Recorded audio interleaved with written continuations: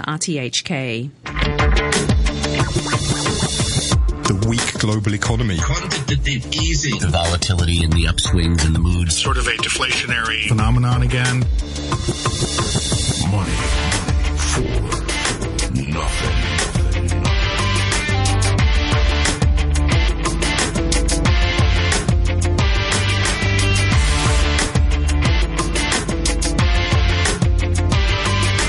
Good morning and welcome to Money for Nothing with me, Renita Malhotra Hora.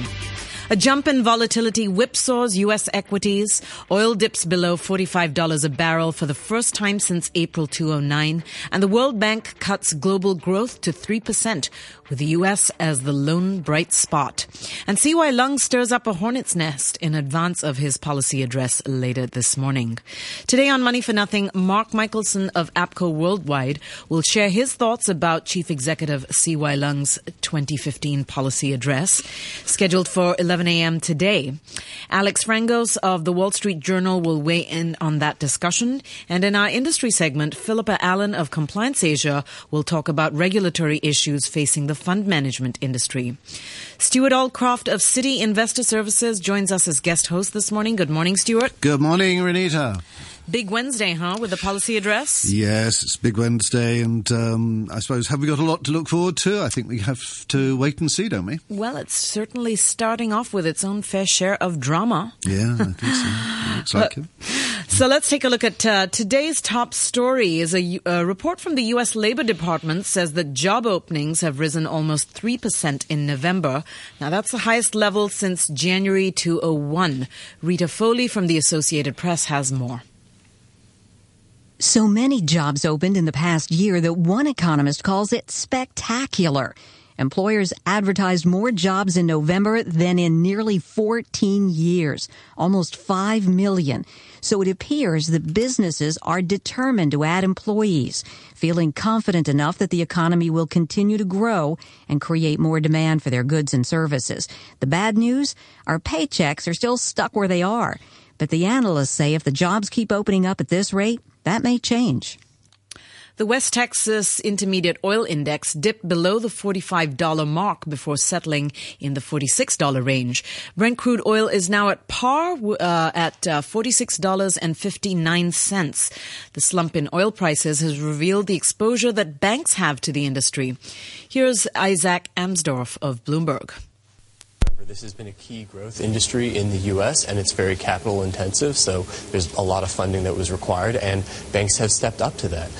And so that's both in direct commercial lending to the producers. It's in arranging share sales, but the banks have the first cut, and they're pretty conservative on that. They take the proved reserves, the best assets that the companies have, as collateral.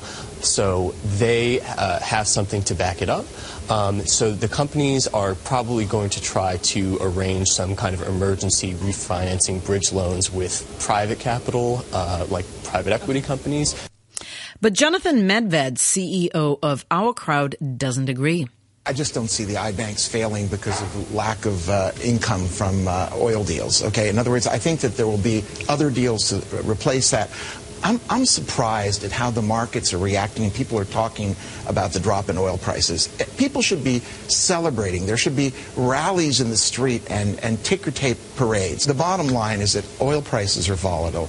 We should enjoy it while it lasts, okay? To say that this is going to be the long-term normal, who knows, okay? But the reality is it's great news while it's here. It's got some casualties, which are alternative energy companies and green energy. The green energy index is down now 36% off of its highs since last March. You know, that's sad, but, okay, that's the price you pay for having more money in the consumer hands. Yeah, that and the fact that you aren't going to see the investment necessarily in shale. Wall Street stocks closed modestly lower as worries about the sliding crude oil prices unsettled investors. The Dow fell 27 points to 17,613. The S&P 500 also dropped 0.5% to 2,023, while the Nasdaq, edged 3 points down to 4,661.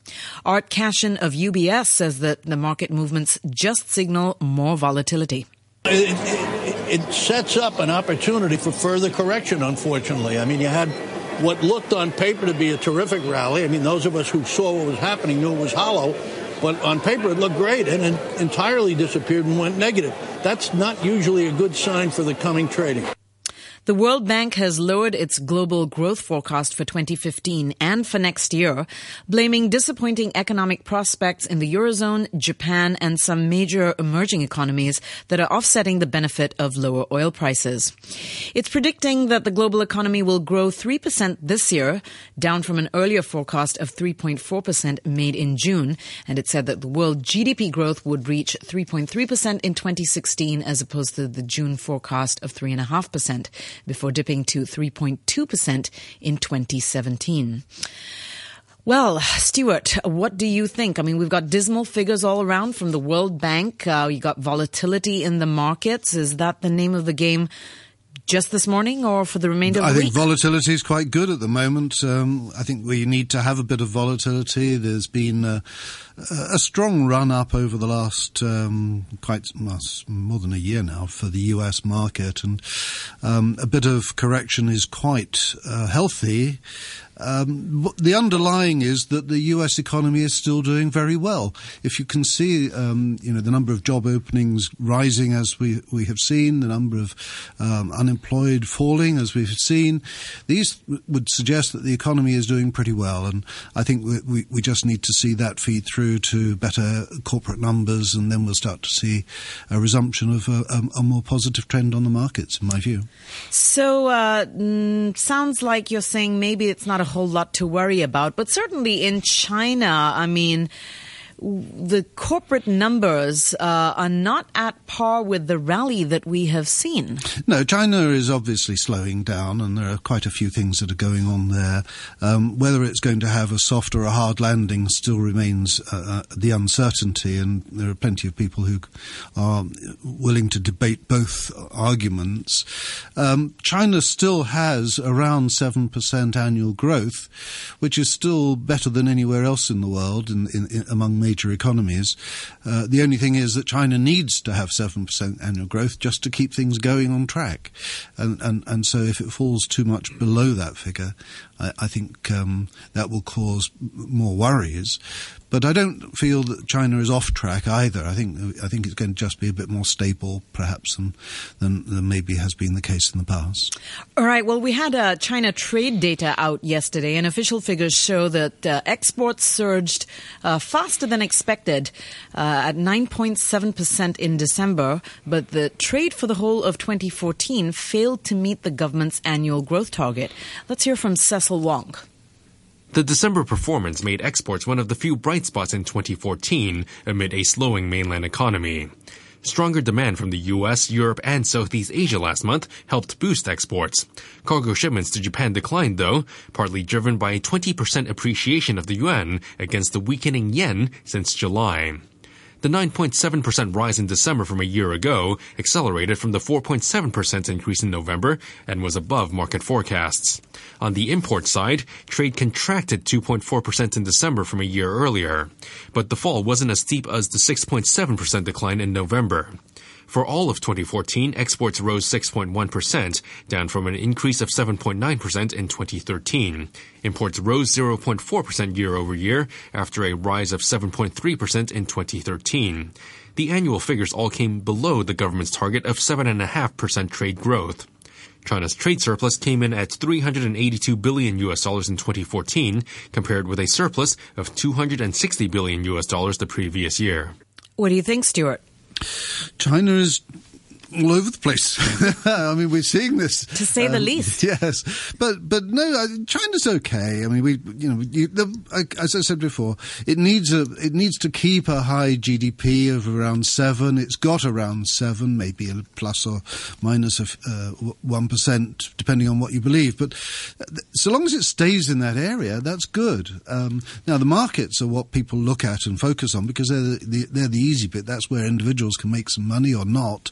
And you are beginning to see a bit more of a positive trend. We've seen a very strong rise in the Shanghai exchange over the last, or the index of the exchange over the last 6 months. And so, again, a slight correction of that is always going to be a healthy sign rather than a negative sign. All right, and looking at the markets this morning, the Nikkei is down 89 points. That's just about 0.5% to 16,998. Australia's ASX index is also down 0.25% to 5,368.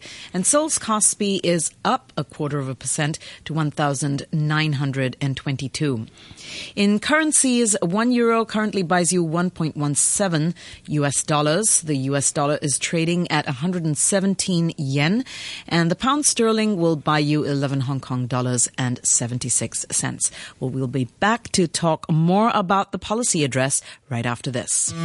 With the opening of Kennedy Town Station and HKU Station on the MTR Island Line in late December 2014, the feeder bus and green minibus services connecting to the new railway have been strengthened. The Transport Department has published booklets to provide information on the public transport services as well as the new transport facilities in the vicinity. For more details, please visit the Transport Department and Public Transport Operators websites.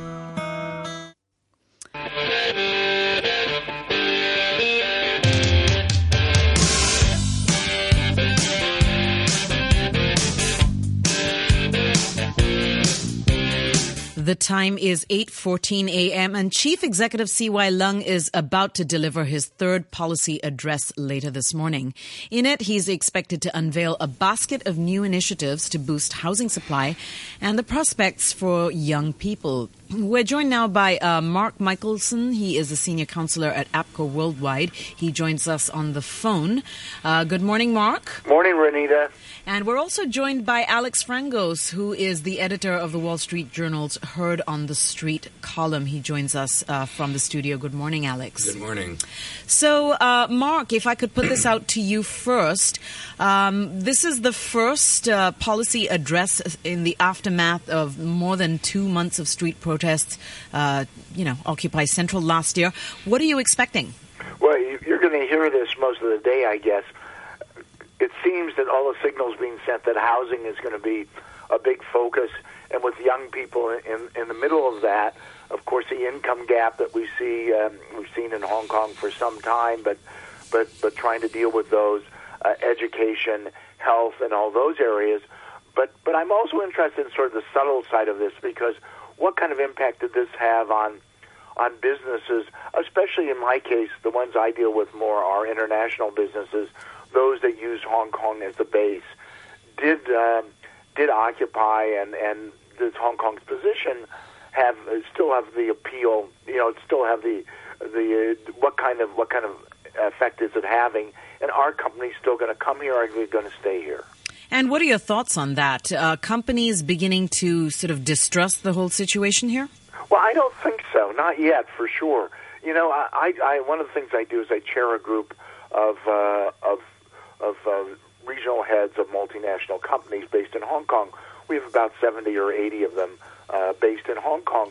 And most of them, frankly, if we had the chief executive of Hong Kong or the financial secretary as a guest, I say somewhat facetiously, not many would show up at that meeting, not because they don't like them one way or the other, but because they don't spend much time at Hong Kong. Hong Kong just has to work. It has to be a place where they can easily live and work easily, go through the airport, do all those sorts of things they have to do, have minimal interaction with government except to support them, have good regulations, rule of law, free flow of information. And you can see that every year. Census and Statistics Department of the Hong Kong government takes a survey as part of counting the number of companies from outside regional headquarters and regional offices that are in Hong Kong, and they ask what are the most important factors for Hong Kong. Of course, tax is number one, as you suggest, but number two is free flow of information.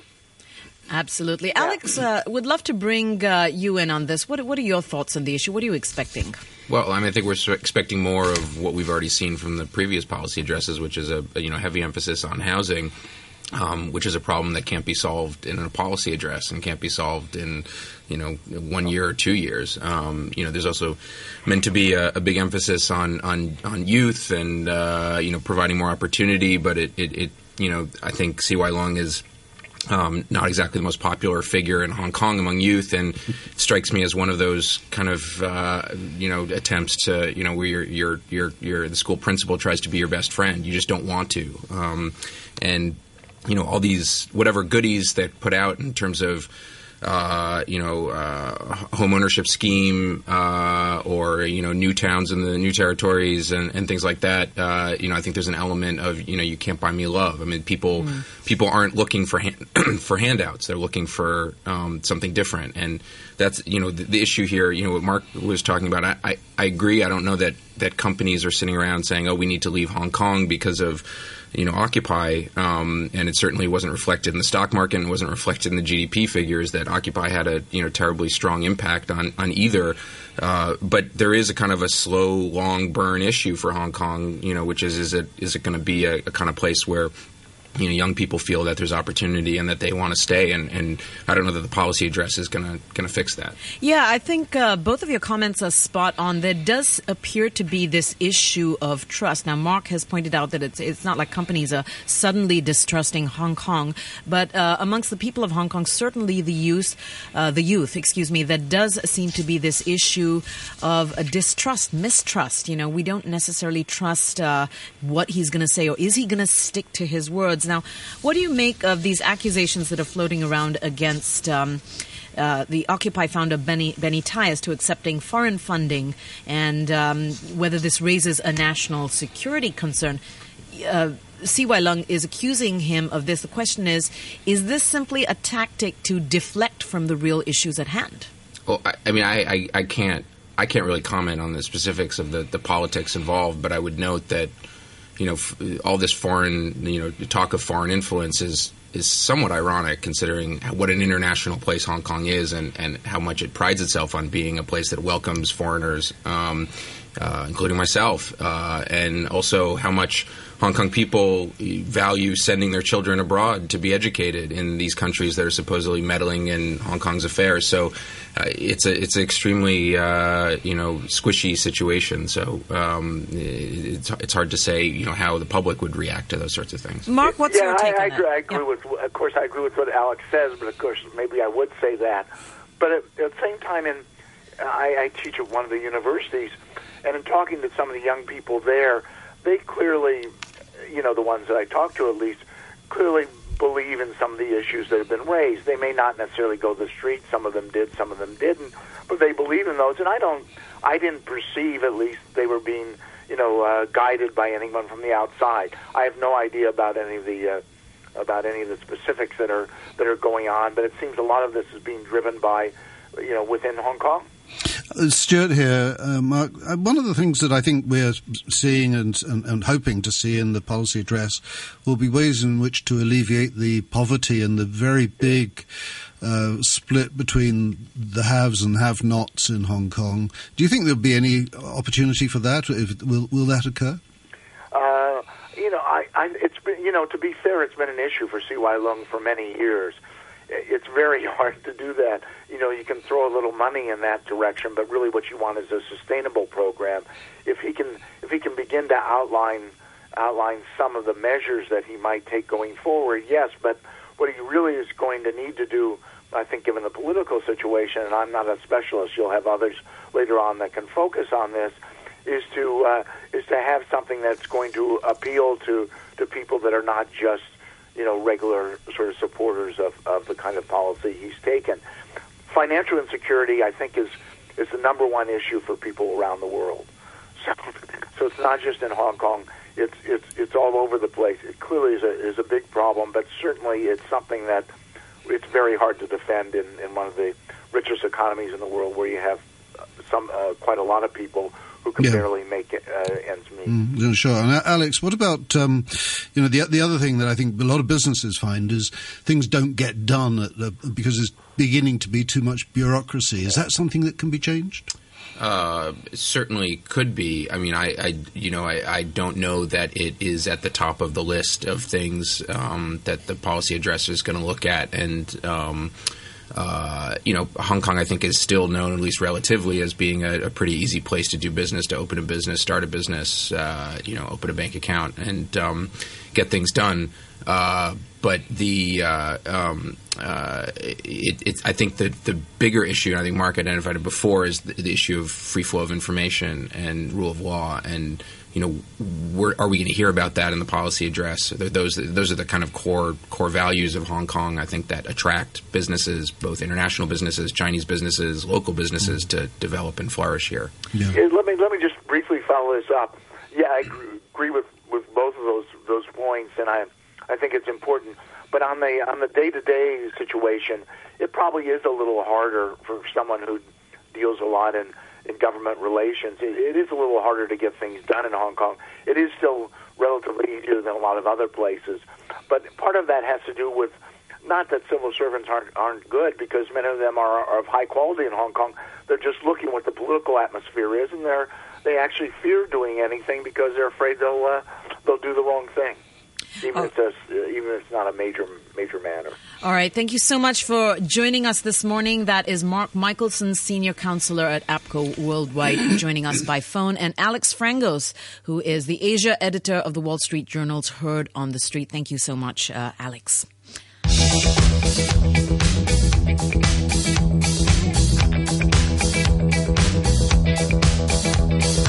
Well, equities research put out by investment banks and boutique fund houses can raise important issues for investors. The question is, should you trust the printed word? What about instances involving short sellers such as U.S. firms like Muddy Waters? What do you think, Stuart? Well, clearly this is something that is beginning to cause a bit of concern in Hong Kong. And I have with me here Philippa Allen, who's the CEO of Compliance Asia. Philippa has been in Hong Kong for almost as long as me, and been right at the forefront of the compliance regime for the securities industry. So, having seen what's been going on, I thought probably quite interesting, Philippa, if you could give us a couple of thoughts here. First, let's start by asking, should readers believe in online investment reports? Right. It was interesting. We're talking about free flow of information here. I think the retail investors are being driven towards these types of online reports because of the lack of access they have to the investment banking style of research, which is very much designed now for large institutional investors. They pay the commission, therefore they get their research. So for an online investor trying to make an investment decision, they're looking for alternative ways to find out information. And obviously these guys are high profile. You go to the web and you see great things. The Motley Fool's a great example, Muddy Waters and so on. They do have conflicts. There are some inherent conflicts. They're still trying to sell you something. Do they declare them sufficiently well? Well, if you look at the Motley Fool, they do. There's a lot there around. We've got an asset management business. We've got an investment business. Groups like Muddy Waters in this latest SFC case that they've bought, the Citron case, they do have a conflict, and I've got some sympathy with the regulators. They are trying to short sell into the market. So are they producing these wild accusations in order to drive the price down and but take short a profit? Selling is not illegal, is it? It's not illegal. That's true. You've got to just prove that there is, you've got to follow the rules, obviously. But if there's an intent to manipulate, you go into a different territory. But that's widely allowed in the US, isn't it? But it's just that in Hong Kong it's generally not accepted. Right. Well, Asia generally still has issues with short selling. I think the more problematic case the SFC's brought is this recent one against Moody's. There's still not a lot out there in the public space about it.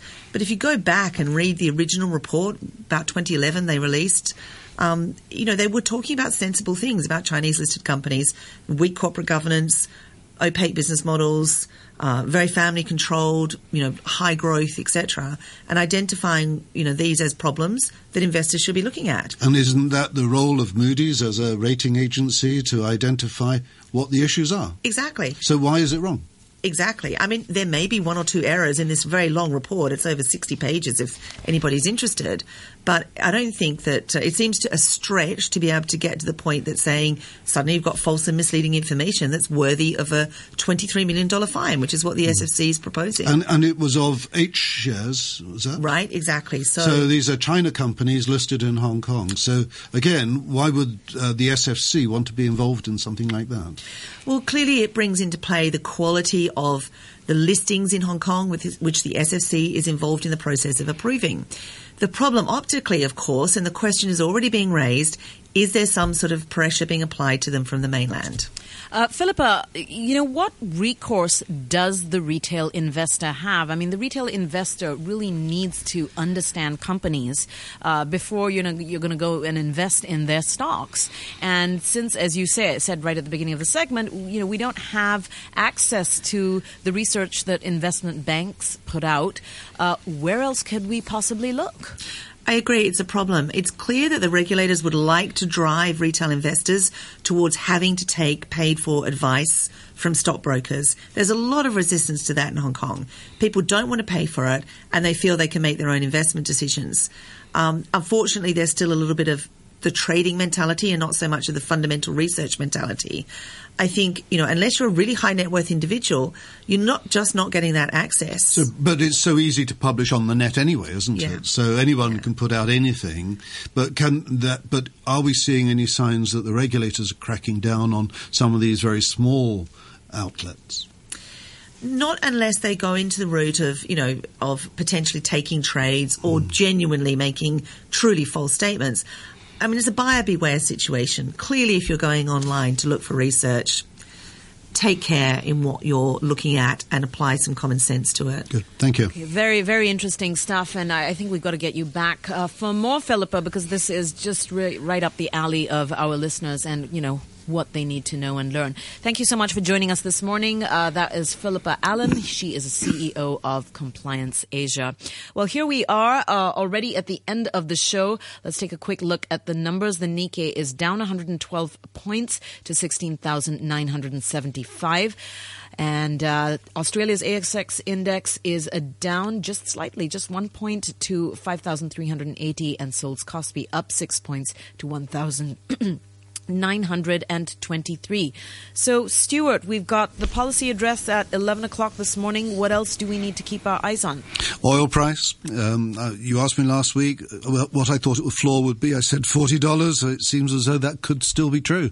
I'm surprised that I might even be right here. You might even be right. Which is why we have you join us every Wednesday. And it's so enjoyable.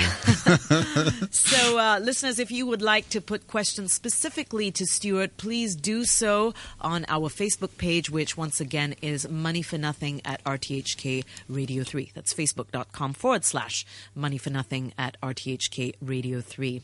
A quick look at the weather forecast before we depart for today. It will be fine with a cold, cold morning, dry during the day, and a maximum temperature of about 17 degrees. Currently, the temperature is 10 degrees Celsius and the relative humidity is 76%. This is Renita Malhotra Hora signing off for Money for Nothing. And now it's time for the half-hour news with Sam Butler. A group of finance professionals who supported the Occupy Central civil disobedience movement says it received a 5-figure sum of money from a Communist Party member who's a Hong Kong resident. Edward Chin, the organiser of 2047 Hong Kong Finance Monitor, was responding to allegations by the chief executive, C.Y. Leung, of foreign cash funding the movement. There is a one-party member who donates a 5-digit amount Hong Kong dollars. Not even what I call they want to hedge the risk, but anyone honestly, even party members, if they have received like a Hong Kong 3-star ID, if they lived in mainland before, they see the difference, and then they will somehow support a government that, or they want a government to have a true democracy. So at that time, we do receive some funding from someone who is a party background. That is a high 5-digit.